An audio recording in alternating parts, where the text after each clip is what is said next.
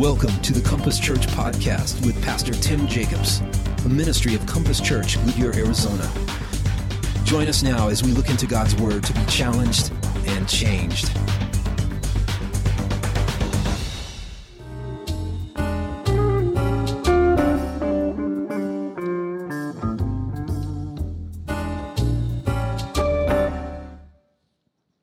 Hi, my name is Roger. I grew up in a small town where we attended church, and I was baptized when I was 9. My parents divorced. My mom moved us to the big city, Phoenix. We moved several times, and it was hard being the new kid in school. When I was in the 8th grade, I started hanging out with the kids that were into drinking and smoking weed. As I got into high school, my habits got worse. I dropped out in my junior year. When I was 25, I was driving under the influence of heroin and cocaine. I got into a car accident that killed a young girl. I spent 10 years in prison for this. Shortly after my release in 1999, I got another 6 months in jail for a DUI charge. I finally realized I needed help. I did the AA thing for a couple of years and got sober, but there was still something missing. In AA, there's a saying, we have a daily reprieve based on our spiritual condition. So I thought maybe I should try church, and I did.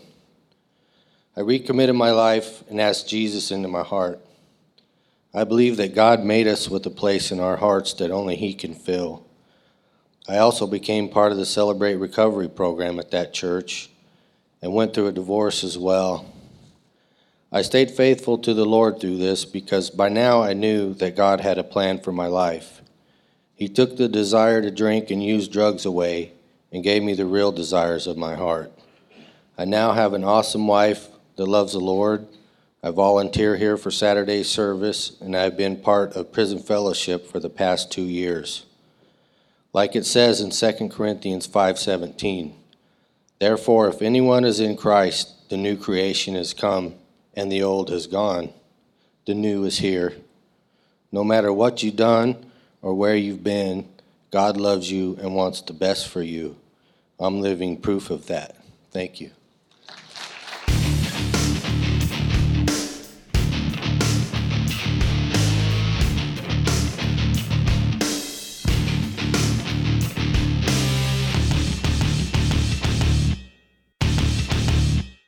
Real people whose lives are, it's not your typical thought of church people.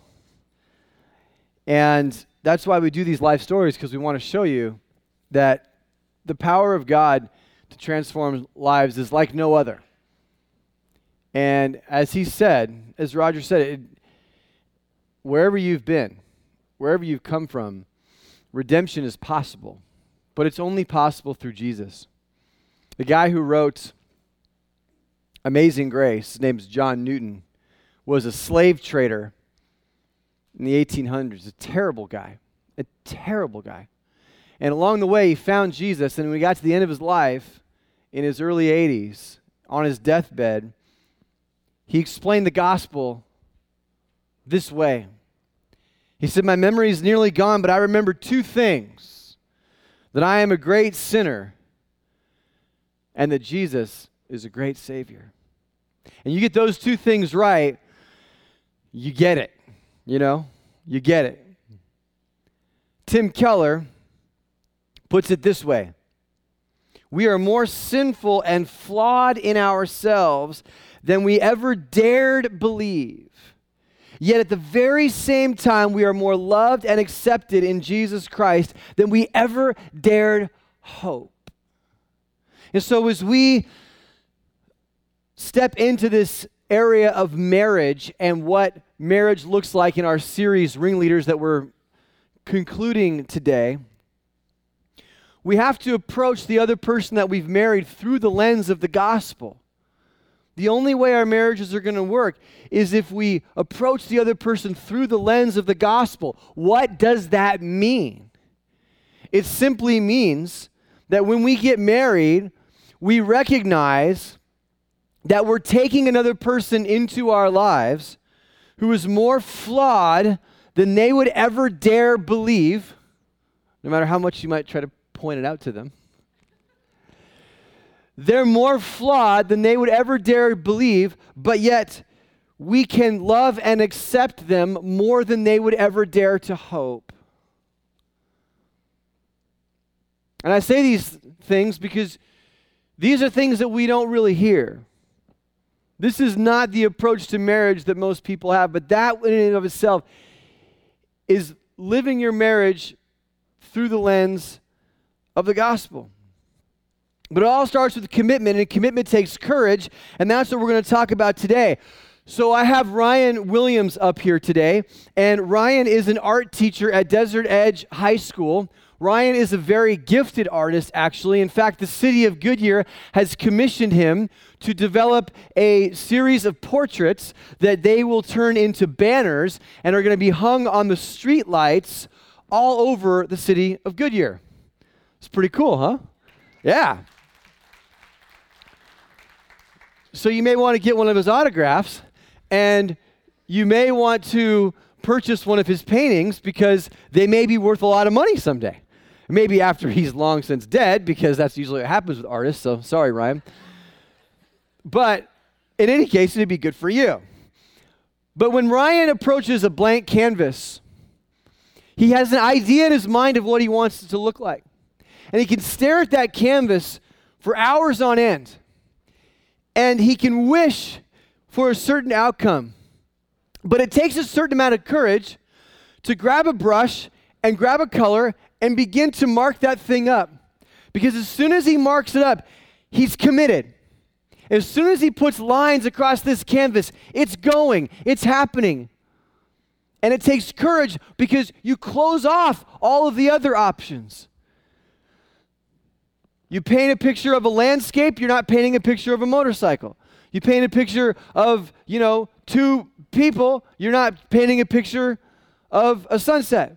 You're committing to something, and there's a certain amount of courage that it takes to say, this is it. Because you can have all the possibilities in the world in your head of what you wish it might be, but until you actually put the paint on the canvas, you still have nothing but a blank canvas. And many people will live their lives afraid to commit because they don't want to put that first stroke of paint on that canvas because they're afraid of closing off their options and they're afraid of what it might become. And so they live in fear as opposed to taking the courageous step of just starting to make something that has substance, that has beauty, that tells a story, that is unique in and of itself. And it takes courage to do that. So if you have a Bible, turn with me to Matthew chapter 19. There was a controversy in the day of Jesus that basically centered on the issue of divorce. There were two camps and kind of headed by gurus. There were a lot of gurus back then. And a lot of guys that people would follow. And one guy would say when it came to divorce, a man could divorce his wife for any and every reason he wanted to, as long as he basically just said, gave her like a piece of paper and here you go, you're divorced. And so if he didn't like the dinner, if she burned dinner, or if she went to the salon and came back and her hair didn't look very good, whatever the case is, he said, you know what, I'm done with you. You're out of here. Now, that was one school of thought. And legally, meaning under the Mosaic law, this is Jewish culture here, this group of people said it was okay. There was another group that said, well, you really shouldn't get a divorce, but you can if she commits some kind of sexual infraction, like there's adultery or something like that. So that's really kind of the only grounds.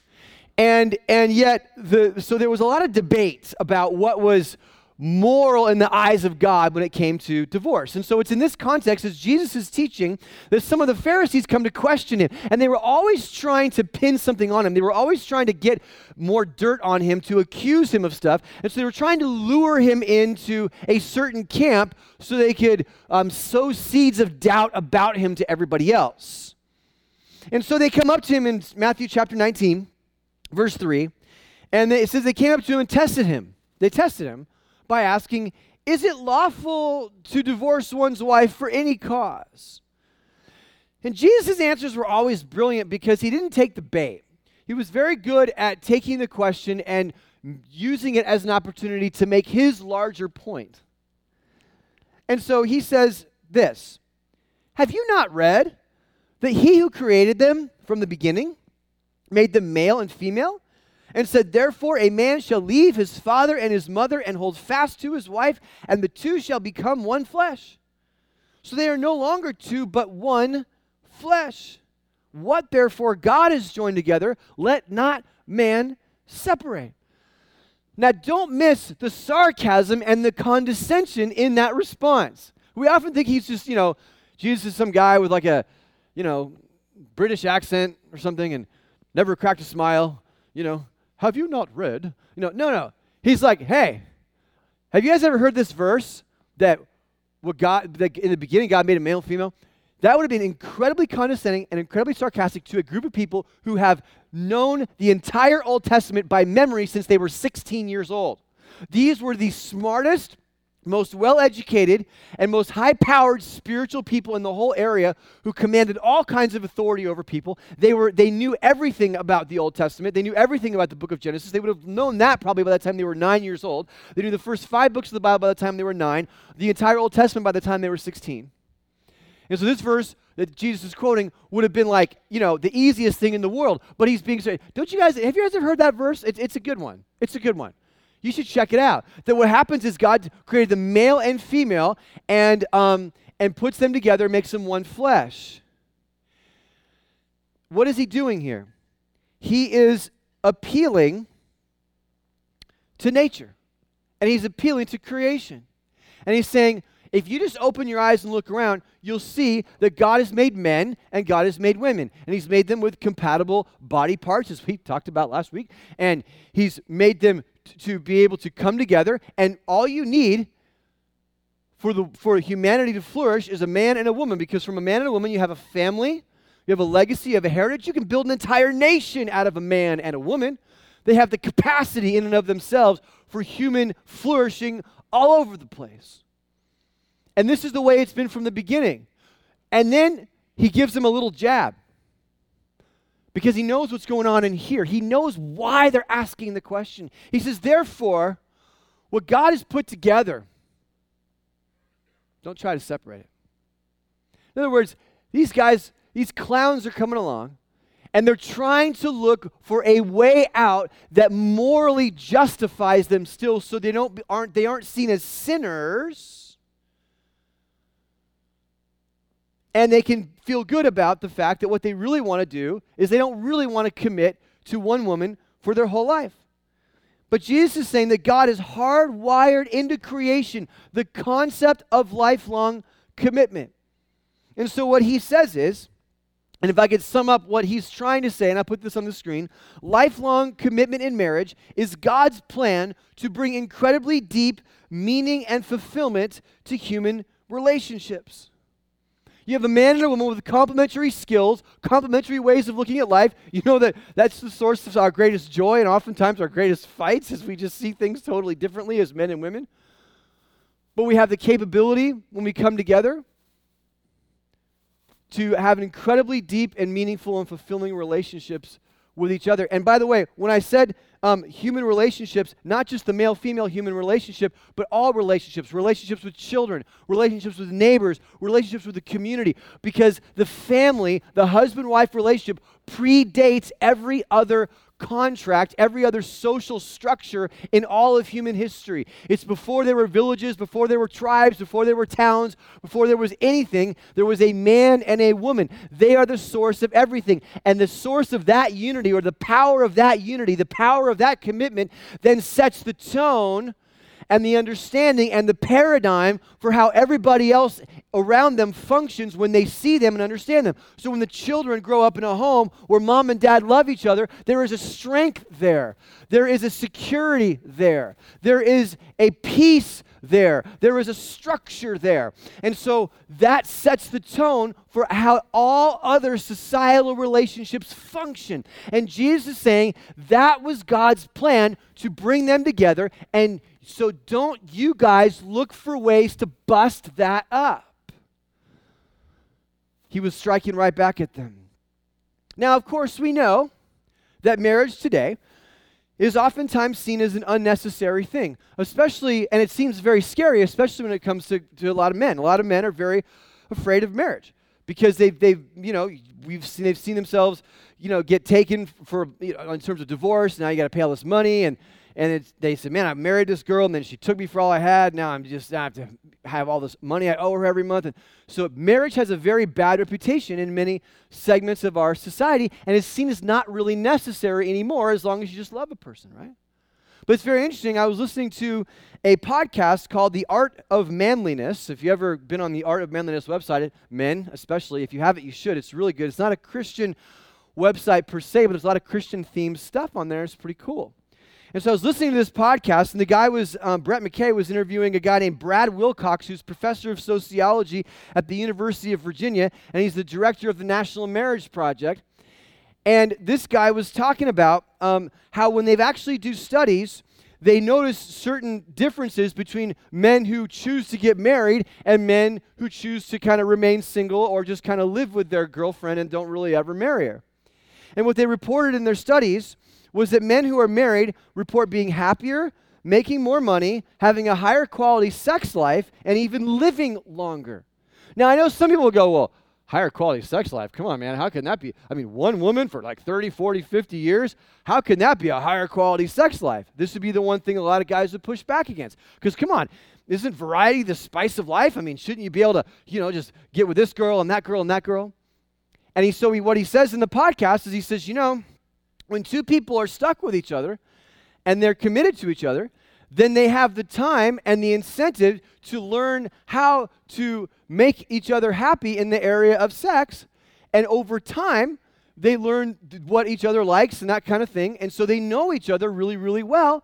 And that relationship grows and develops and becomes much more qualitatively good than just some gal you can pick up at a bar who doesn't know you from anything, who you have no experience with, and who has no idea who you are or the things that you love or whatever else. And so because of all of these years that you've been with this person and the investment in that relationship, you get this incredible reward that even results sexually.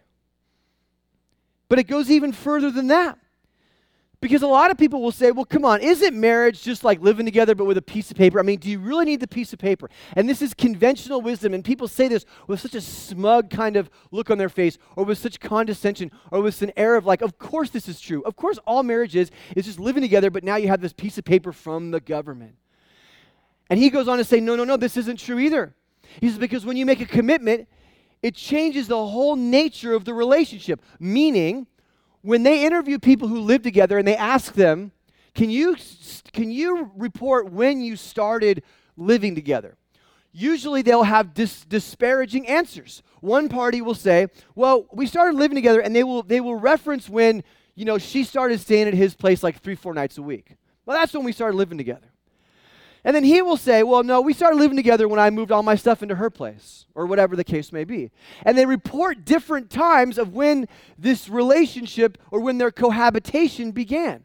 Contrast that with marriage, which is an entirely different concept where it's very clear of the date. One of the most important things in a marriage is what? The anniversary. So guys, you got to remember that. It's very important. If you forget that, you're in trouble. Why? Because we know that's when the family was established. So I know on June 13th, 1998 was when our family was established. Wildly different than an arrangement where a man and a woman choose to sleep in the same house together or live in the same home together. But not only that, marriage forces you to ask different questions.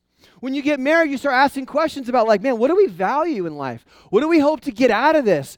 How many kids are we going to have? What are we going to do about in-laws and family and vacations? And where do we want to, what kind of home do we want to have? And what are we going to do about maybe spiritual things? This is when couples will often ask what they believe about God, because the whole thing is it's supposed to last until somebody dies, and then the kids are going to come and they're going to want to know, and do we raise them in this kind of home or that kind of home? And there's all these questions that pull you out of the immediate and bring you into these large picture, whole life kind of scenarios. And you're forced to grow up.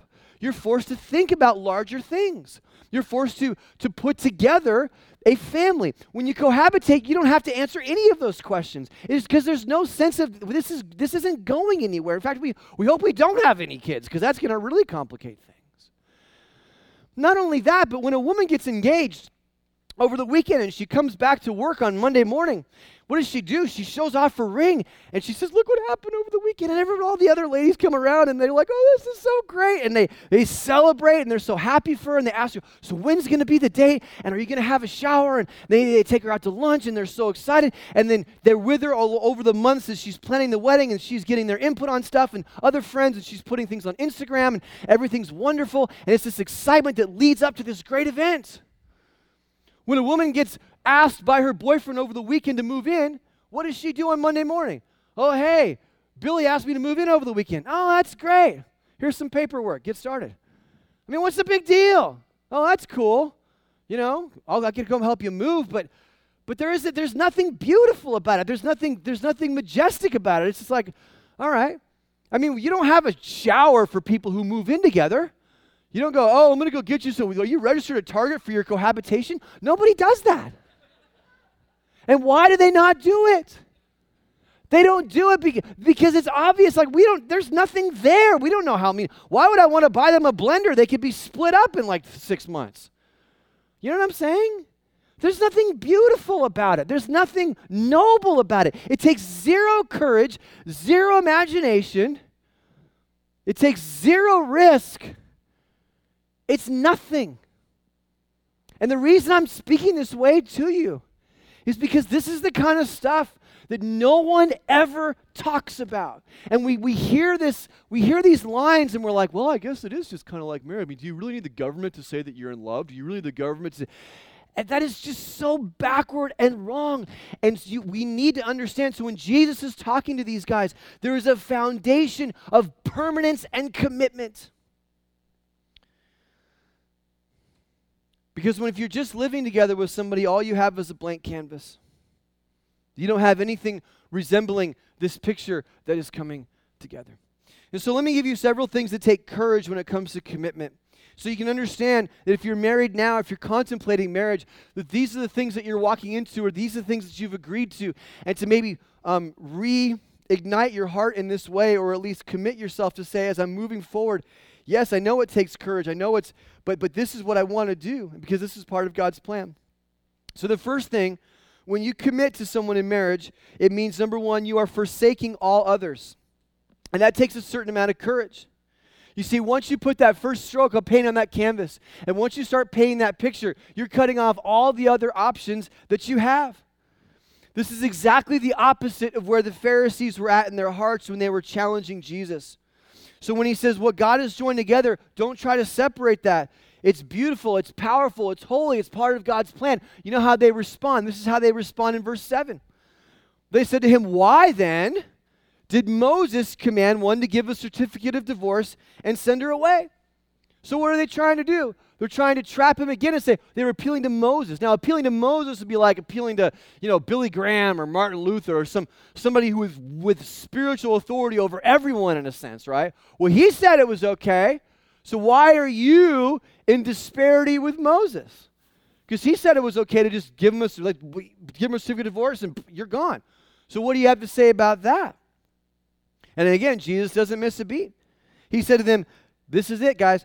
Because of your hardness of heart, Moses allowed you to divorce your wives. But from the beginning, it was not so. In other words, he's going back to nature again. It wasn't supposed to be like that. It's not part of God's plan. God's plan is permanence. God's plan is commitment that requires courage, that requires exclusivity, that requires going back again and again and again. And that's the intent with a heart that says, just like the gospel tells us, Jesus says, I will never leave you or forsake you. I will never do anything to break my promise to you. It's that same heart, and you guys don't get it. You don't understand. It's all about rules and regulations and trying to get your way without facing any consequences. Verse 9, and I say to you, whoever divorces his wife except for sexual immorality and marries another commits adultery. Now, I know this part of the verse has been the one that caused all kinds of consternation for Christians and guilt and everything else, because a lot of Christians will say, well, I've been through a divorce and there wasn't really adultery. It's just, we didn't get along and we split and it was 10 years ago or 5 years ago, whatever. Now I'm married to somebody else. And they'll carry this level of guilt because they'll see this verse and they'll say, does that mean I'm committing adultery? Now, this is a really hard one. We could do a whole sermon just on this. So let me try to be as brief and as clear as I can to clear up what I think are oftentimes misconceptions. The first thing is this, that we always look through everything through the lens of grace, okay? So where you are is where you are. You can't go back. So if you look back and you said, man, if I only known what I know now, I would have stayed and tried to work that marriage out, fine. But you didn't know that, and God knew that you didn't know that, and God has you here, and you can't go back. So you rest always on the mercy of Jesus, and you are where you are, okay? But the other thing is you have to remember is the context of what's happening. The guys he's talking to were always about rules. Everything was about how well they were following all the rules. And you can't remove that part of the context from the conversation. So when Jesus says, fine, if you guys do this and you give your wives a certificate of divorce like Moses said you could because your hearts are rotten and all you want to do is get rid of her because you're bored with her, and you marry someone else and you think you're okay because Moses said it was okay, you're actually breaking another law, which is adultery. You're actually committing adultery with this woman. So what he was trying to do was stick him by basically saying, you think you're getting off scot-free by doing this, but you're not. You're still breaking a rule. You're still breaking the law of God. Why? Because he was trying to show them that really, even though they were trying to do this legally right, there still was a problem, and the problem rested with their hearts because they weren't really committed to that person in the first place. So yeah, they were committed. Even though they got the piece of paper, it didn't matter. It didn't matter because their hearts were never committed in the first place, and they were basically wanting to go and sleep with someone else or marry someone else or whatever the case. Now that being said, we take marriage we want to hold it very highly here. We also understand, and we've talked about this in the cases of abuse, adultery, and abandonment. Those are the three that I've identified, and I think you can make an absolutely scriptural case for this, and not automatically, but when those things are part of the equation. If your spouse bails on you, if they're cheating on you, and they're not stopping, they don't want to reconcile, I don't know what you do. You don't have much of a relationship there.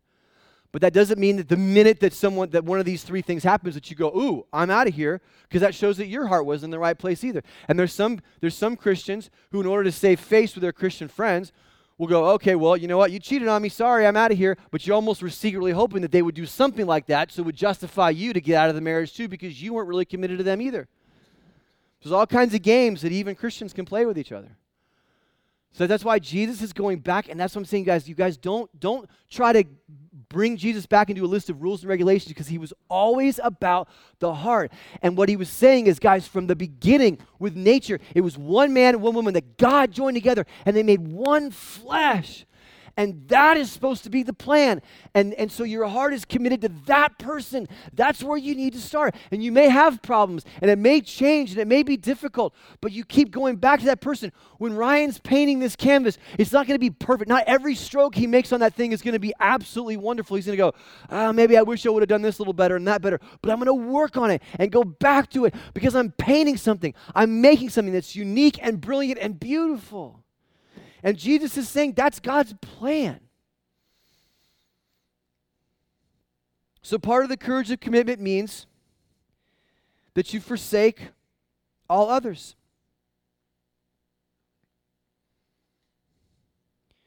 In other words, you may run into someone over the course of your marriage who's younger, hotter, richer, kinder, who understands you, who connects with you in a way that you've just never felt connection to before. What do you have to say about that, Tim? Fine. Guess what? God has not joined you with that person. They don't belong to you, and you don't belong to them. I don't care how young and hot and rich and nice and sweet and understanding they are. They are not yours, and you're not theirs. So it's really easy. Well, I don't know what to do. Oh, I got it. It's really, you walk away. You run away. You run away and you don't look back. It's real simple, but I'm just so conflicted. Why are you conflicted? Do you have one of these? That means there's somebody else in your life that God has joined you with. That's your person. But you don't understand. Oh, I understand. God has not joined you with that other person. I don't understand what the problem is here. That's the issue. So, and these are the kinds of things that come up. And where's the problem? The problem isn't that God, that somebody else came along that you're just kind of attracted to. I don't know what to do. The problem is you never valued the commitment. When you make that commitment, man, you put that pen on that canvas. That's it, baby. And by the way, you can put, I don't understand, but that was God's plan from the beginning. That's what God engineered. So in a broken and fallen and messed up world where you're with someone for potentially 50 years, do you not think that there may be times here and there throughout the course of all those decades that you might bump into somebody or run into somebody or work with somebody that has attractive qualities? Yeah. Hello? It's called being a human being. But that doesn't mean that all of a sudden that's God leading you to this person. That's asinine. It's one thing for Christians, for non-Christians to do that. Let non-Christians do that all the time. They don't have any sense of commitment that's rooted in creation and nature and God. They just go, well, it's a contract, and maybe I made a promise, but hey, life is tough. But for Christians, what are we doing here? Now, I know there are difficult situations, and I'm not trying to be callous to those, but again, you're never hearing this side of it, guys. You're not hearing this side of it. So I have to say it especially stridently so you understand. This is why I say at every wedding. Do you promise, when I do a wedding, I said, you promise to love, honor, comfort, and keep this person in health and in sickness, in adversity and in prosperity, and promise to keep them only unto yourself as long as you both shall live. So promise to keep them only. Promise to keep them only, her only, him only unto yourself, as long as you both shall live, if so say I do. So far I got 100% record. They always say I do. They don't go, oh, well, if you put it like that, I didn't know you were going to say that in the wedding. This is big stuff. Again, I mentioned that reference to that book, the Tim Keller book, and he has a whole chapter in it, and it's a brilliant book on just, you can Google Keller and then marriage, and this book will come up, but he talks about loving the stranger. And he says, really, this person's gonna change throughout the course of their life, just like you're going to change throughout the course of your life in different ways. And there may not be the same person they were at 21 or 25. They may be a stranger to you sometimes. But you love the stranger. You love someone. And the thing, as long as we're talking about this, it hit me in my marriage when I realized how utterly different, truly different my wife was from me. And I just thought, obviously she's a woman and everything. That's a good thing. But other than that, it's like, I thought I knew her. So when she wasn't doing things the way that I thought she should do them, I thought, well, she just needs to fix those things and then it'll be better, right? I thought she needs to see things more my way. So I didn't want to just come out and say that. So I'd have my little, subtle ways of informing her and educating her as to the right way to see things at times. Because that was the way I was when I was younger. And then it hit me one day. I went, no. She's just so radically different. She sees this world so incredibly different than I do, and it's not wrong. And then what I had to do is I had to receive that and accept that and even be changed and challenged by that. And I don't know if those of you who've been through this, you understand, it was a watershed moment for me. Because my goal is not to try to get her to see things more the way I see them. My goal is to learn how she sees things and love the way that she sees things and be blown away by the way that she sees. It was a remarkable development for me in my own personal life. And I had to learn that more than she did. She, I think, already had that figured out. That just kind of leads me to my second thing, though. The second aspect of commitment that requires courage is this: seeing it through to the very end. Now, again, I want to just make a point. I have to say this as a disclaimer. This is not a sermon. There's not a single person here that should feel disqualified from this, okay? Because of the past. Because, I had a marriage or 2 marriages or 3 marriages, whatever. If you're here because God wants you to hear this message. And I'm talking about from this day forward, okay? We're not changing the past. But wherever you are, if you're single and you're going to get married, understand that that's a courageous commitment because the goal is that you see it through to the very end. And if you're married now, whatever your marital history was, whatever, if you're married now, that's the person that God wants you to see it through to the very end, okay? That's a big deal. You know what that means? I tell this, I always say this in premarital counseling, and it kind of freaks the couple out, but then they think about the alternative. I say the goal of this whole relationship, the goal of what we're doing here, is that one of you will bury the other. That one of you will stand at the graveside of the other. That one of you will be in tears mourning the other and their passing. Unless you both go at the same time, which is obviously a possibility too. But more often than not, right? More often than not, the person that you're sitting next to or you will be gone. And the weird thing about that is it's still part of God's plan.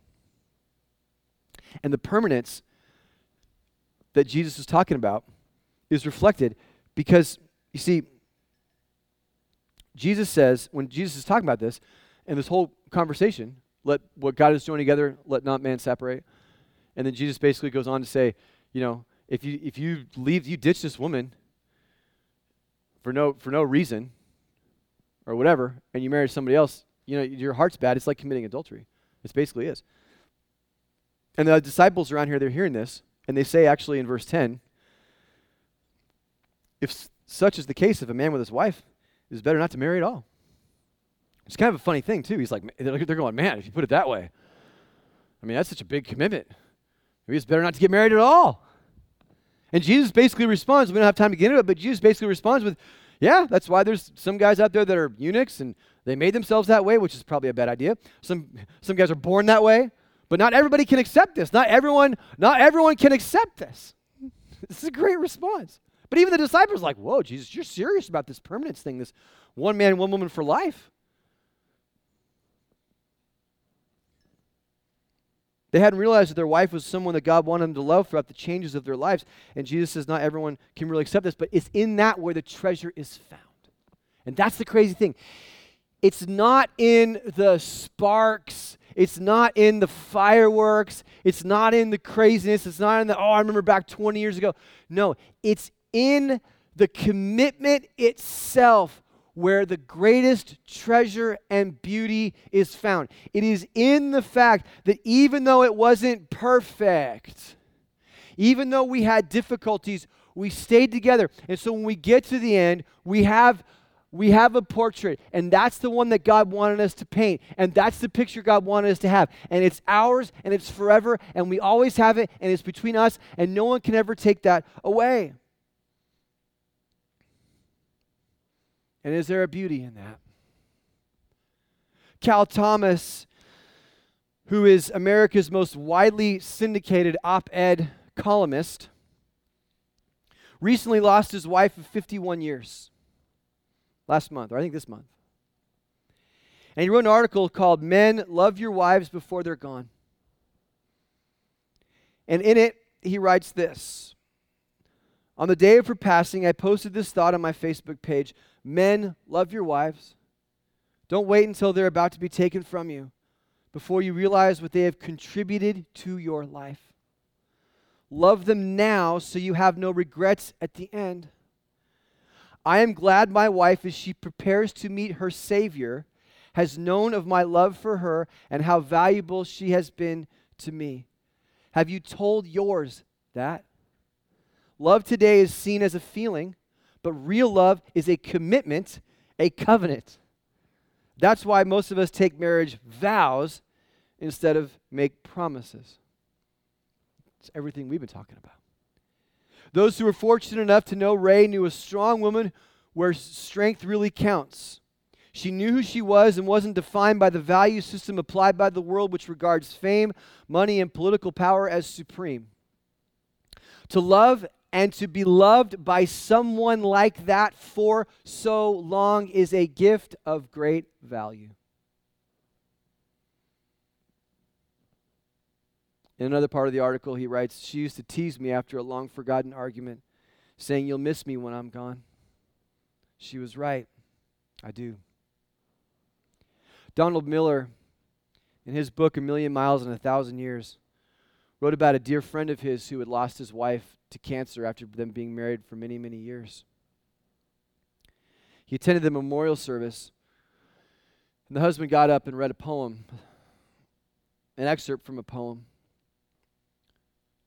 that said this: "She was my north, my south, my east and west, my working week and my Sunday rest, my noon, my day, my midnight, my talk, my song.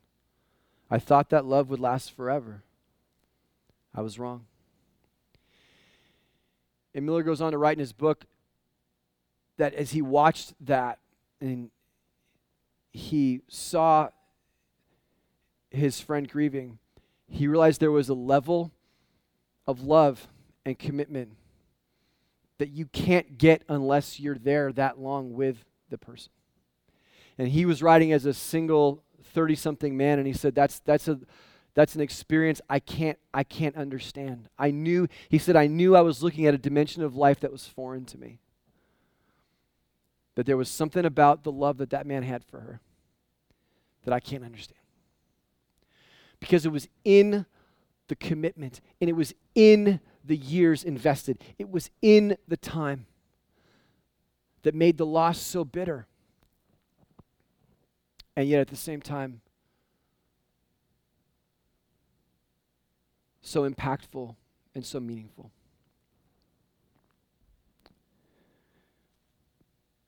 And yet even that is God's plan. Isn't that crazy? Isn't that crazy? That God's plan, God knew.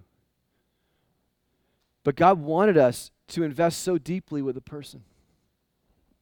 And to have the courage of commitment.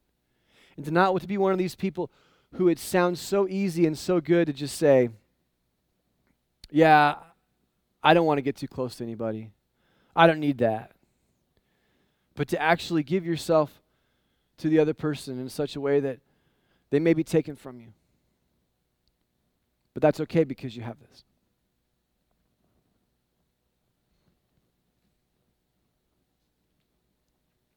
So as we close out this series, man, good job.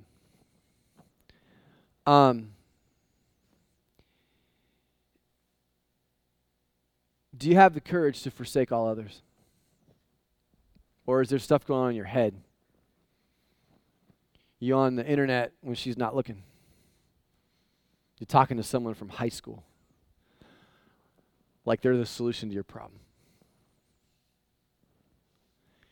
You spending too much time chit-chatting with a dude at work who thinks you're so great, loves your clothes. Really? Have you really forsaken all others? Have you really said, billions of other people, oh well. Oh well. And are you committed to the very end? Whatever that costs, whatever that means. Because if you are, you'll end up with something like this. You have the opportunity to own one of these, by the way. We're selling them. So all of the proceeds we've decided at Ryan's request will go towards sending our students to summer camp. So if you'd like to help out sending a student to summer camp, you can buy a painting, make an offer. All reasonable offers will be considered. And so let us know, and you can have that hanging in your wall. And you may want to do that as what a beautiful reminder to hang in your home of your commitment together. What a cool story to be able to tell people when they come over. So think about it. Maybe a piece of art that you want to buy. Goodyear is not necessarily known as the Mecca of art, but it is now because we got this guy right here. So, are you committed to making this your marriage the best painting it could possibly be? Finally, the first commitment that any one of us should make is giving our hearts to God, because He gave everything to us.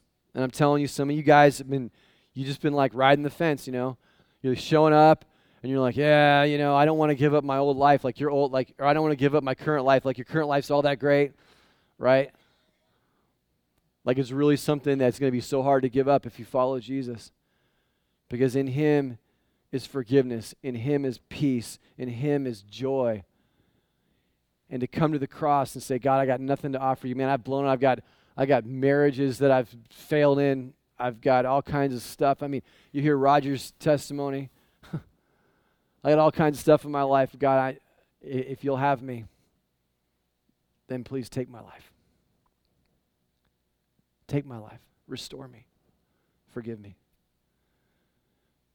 If you've already made that decision to become a Christian, but maybe you're just not really understanding what commitment is, maybe this is your chance to repent as well. Go back to your spouse and say, listen, honey, you're stuck with me. You're stuck with me. I love you. I'm not going anywhere. You may be more deeply flawed than you'd ever dare to admit, but I love you and accept you more than you'll ever dare to hope. Wow. Let's pray together. God,